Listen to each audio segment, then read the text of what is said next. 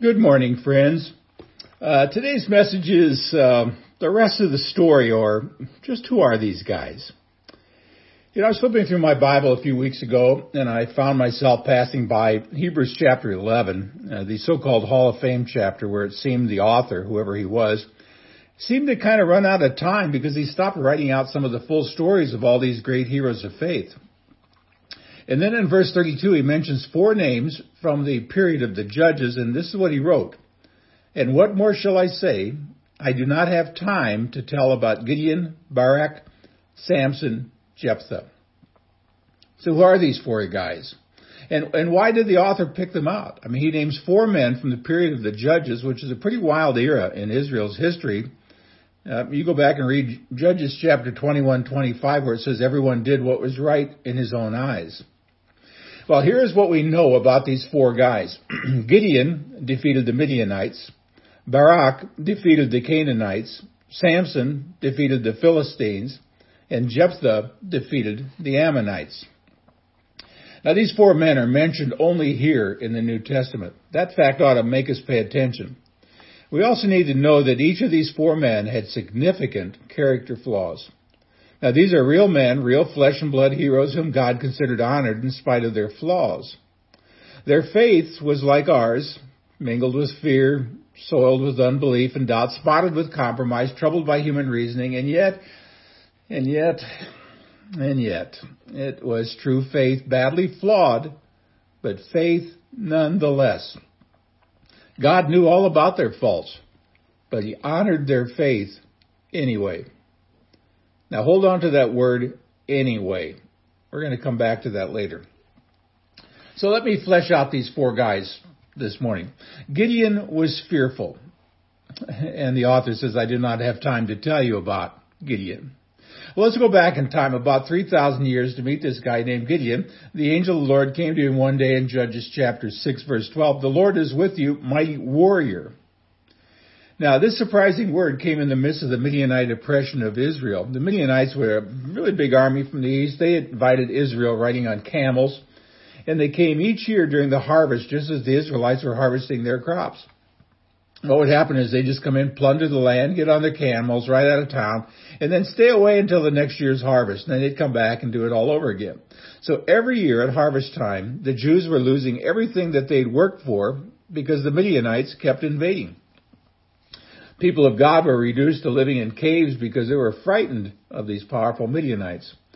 In response to this crisis, God tapped Gideon on the shoulder and said, I'm going to use you to deliver my people.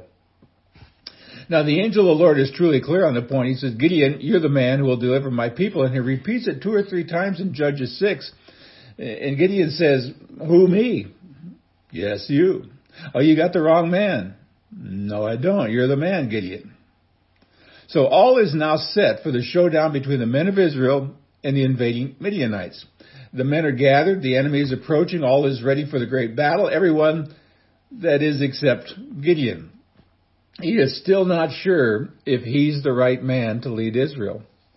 And at that point, Gideon asked God to give him a sign, unmistakable proof that he had really called him to lead Israel.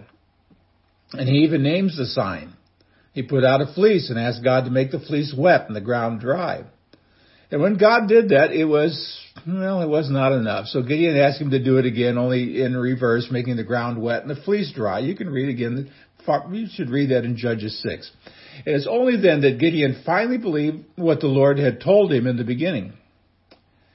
Now, friends, I want you to understand something. It was not a sin to ask God for a fleece, but it was a sign of a weak faith because he already knew what God wanted him to do.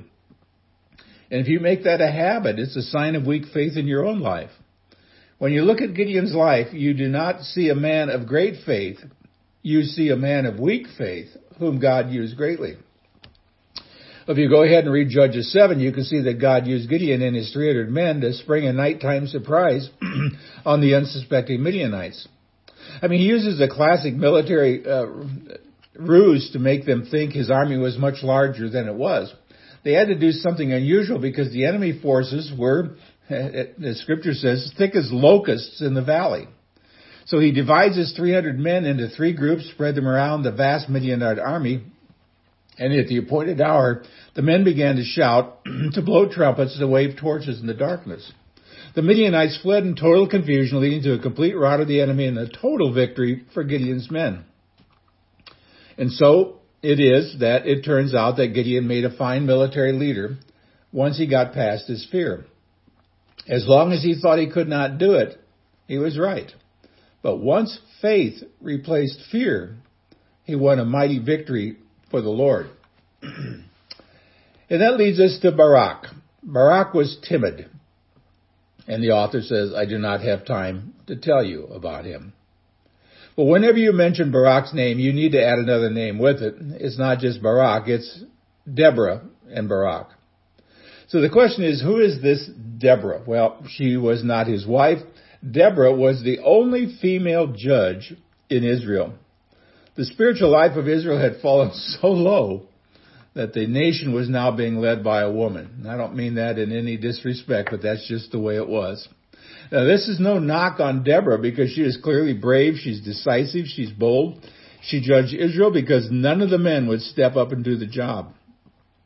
So after 20 years of humiliating oppression at the hand of the Canaanites, God raised up this prophetess to represent him to the people. And since Barak commanded the army, Deborah sent for him and told him to go into battle. She even gave him the battle plan in Judges 4.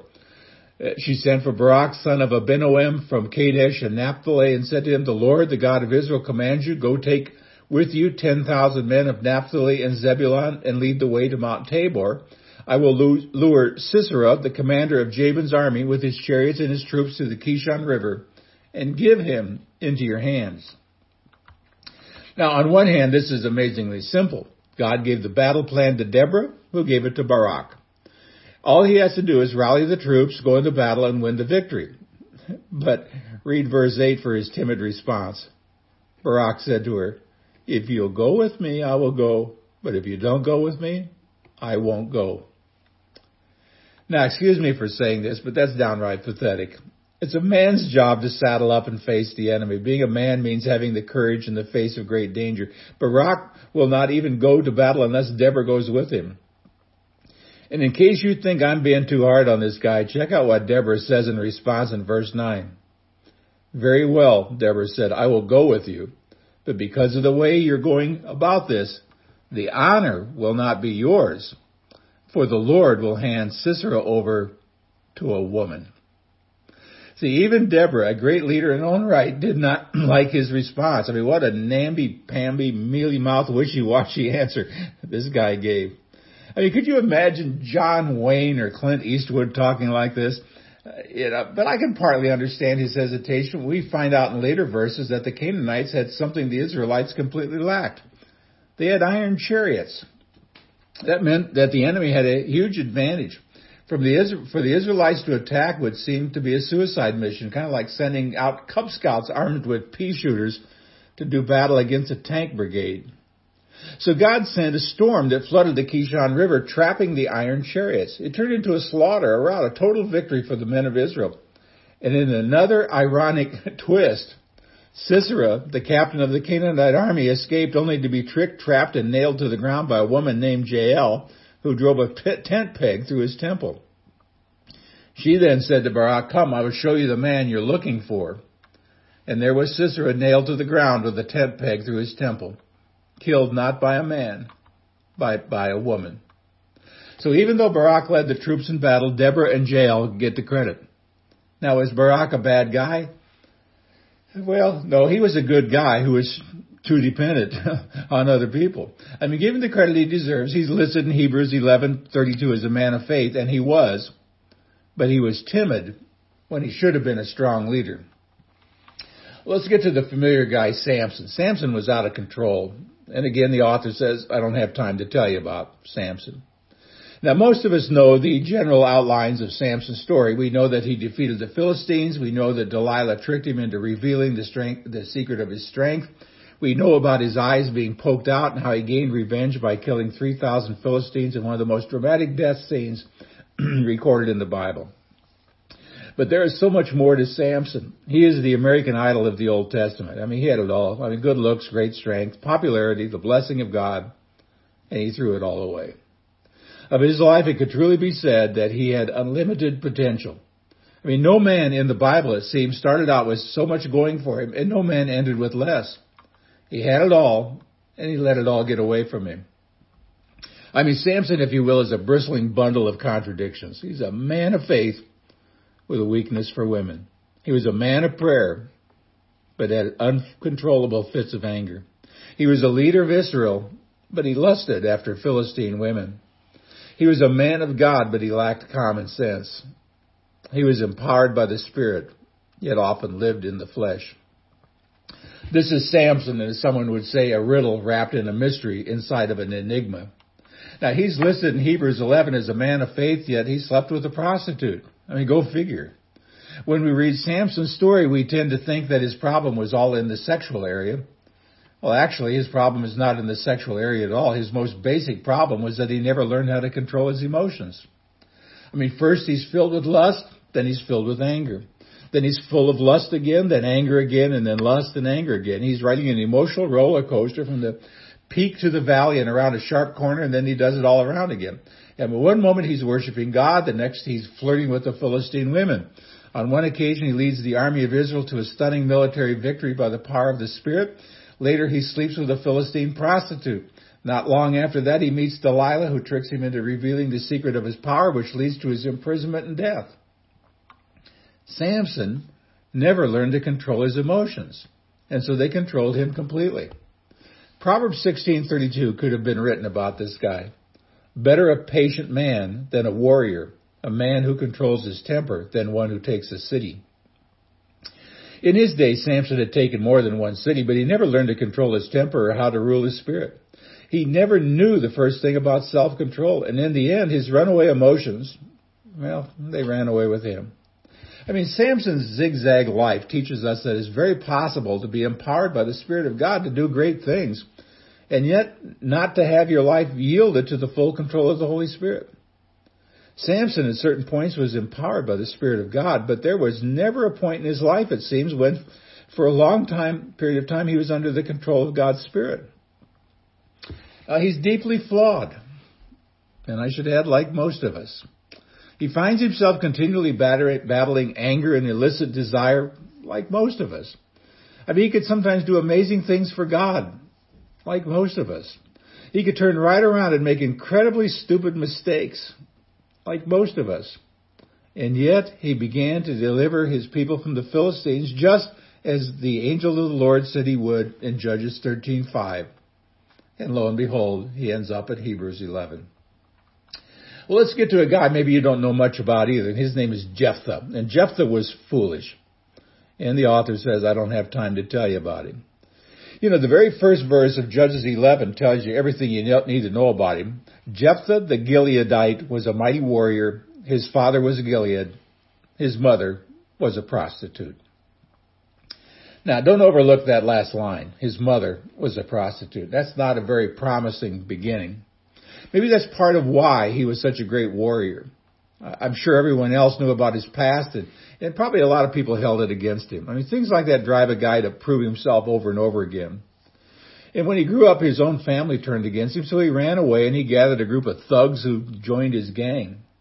So that's Jephthah, a man from a bad background who becomes the Old Testament gang leader.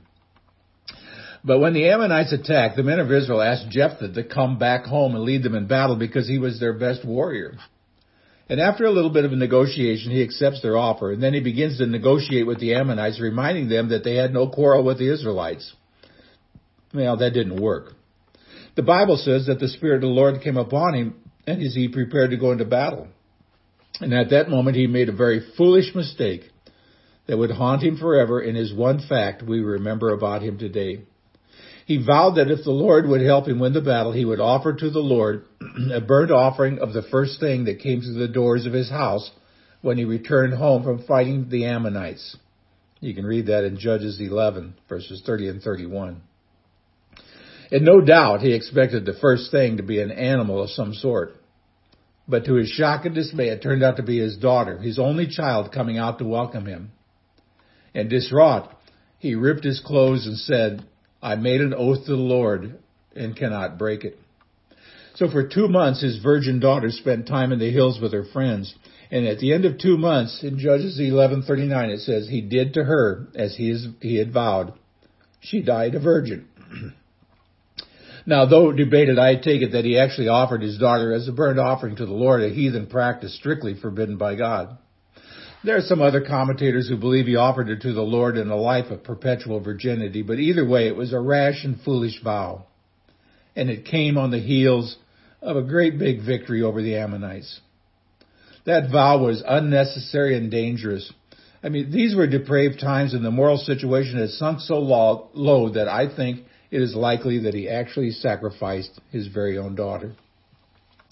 So here we have the hardest case of all. A gang leader for God, the son of a prostitute who made a rash vow, wins a mighty victory, apparently sacrifices his own daughter, and he still shows up in Hebrews chapter 11. You know, it's kind of hard to get your mind around all of that. So what are we to think about these 4 flawed heroes? I mean, Gideon, who was afraid to answer God's call. Barak, so timid he needed a woman to tell him what to do. Samson, who could not control his emotions. And Jephthah, who made a foolish vow. I mean, folks, these are seriously flawed men, yet they made the book. And if there's room for them, there is room for you and me. I mean, deep down, these were men of faith who believed in God and they were willing to act on what they believed. Their significant faults cannot be overlooked, but those faults cannot and do not keep them out of the Hall of Fame in Hebrews 11. Now, by this time, you might be asking yourselves, why would God use or choose men like this? Here's my answer.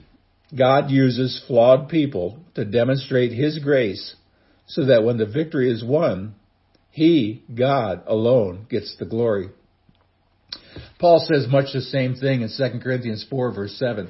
Now we have this treasure in clay jars so that this extraordinary power may be from God and not from us. And you know something, friends? That's really all we are, just clay pots that are easily cracked and often broken. We're not expensive china you buy in some high-dollar store. We're kind of like ordinary Walmart kitchenware, useful but not particularly expensive. We're all cracked, we're all chipped in various places, yet God in His grace uses us anyway. And hang on to that word, anyway. Gideon was fearful, but God used him anyway. Barak was timid, but God used him anyway. Samson did a lot of dumb stuff, but God used him anyway. Jephthah made a terrible mistake, but God used him anyway. Finally, I think it comes down to this. Either we believe in the redeeming grace of God, or we do not. If we do, then we will not be surprised that God includes these 4 flawed heroes in the Hall of Fame. And we'll be glad that they made the book, because that means God can use people like you and me as well. In one commentary on Hebrews 11:32, John Calvin had this conclusion. He wrote, "Thus in all the saints something reprehensible is ever to be found. Yet faith, though halting and imperfect, is still approved by God." So friends, take a look at the mirror this morning. There's something reprehensible there. John Calvin said so, and you know something, he's right. You are not perfect, far from it, and neither am I.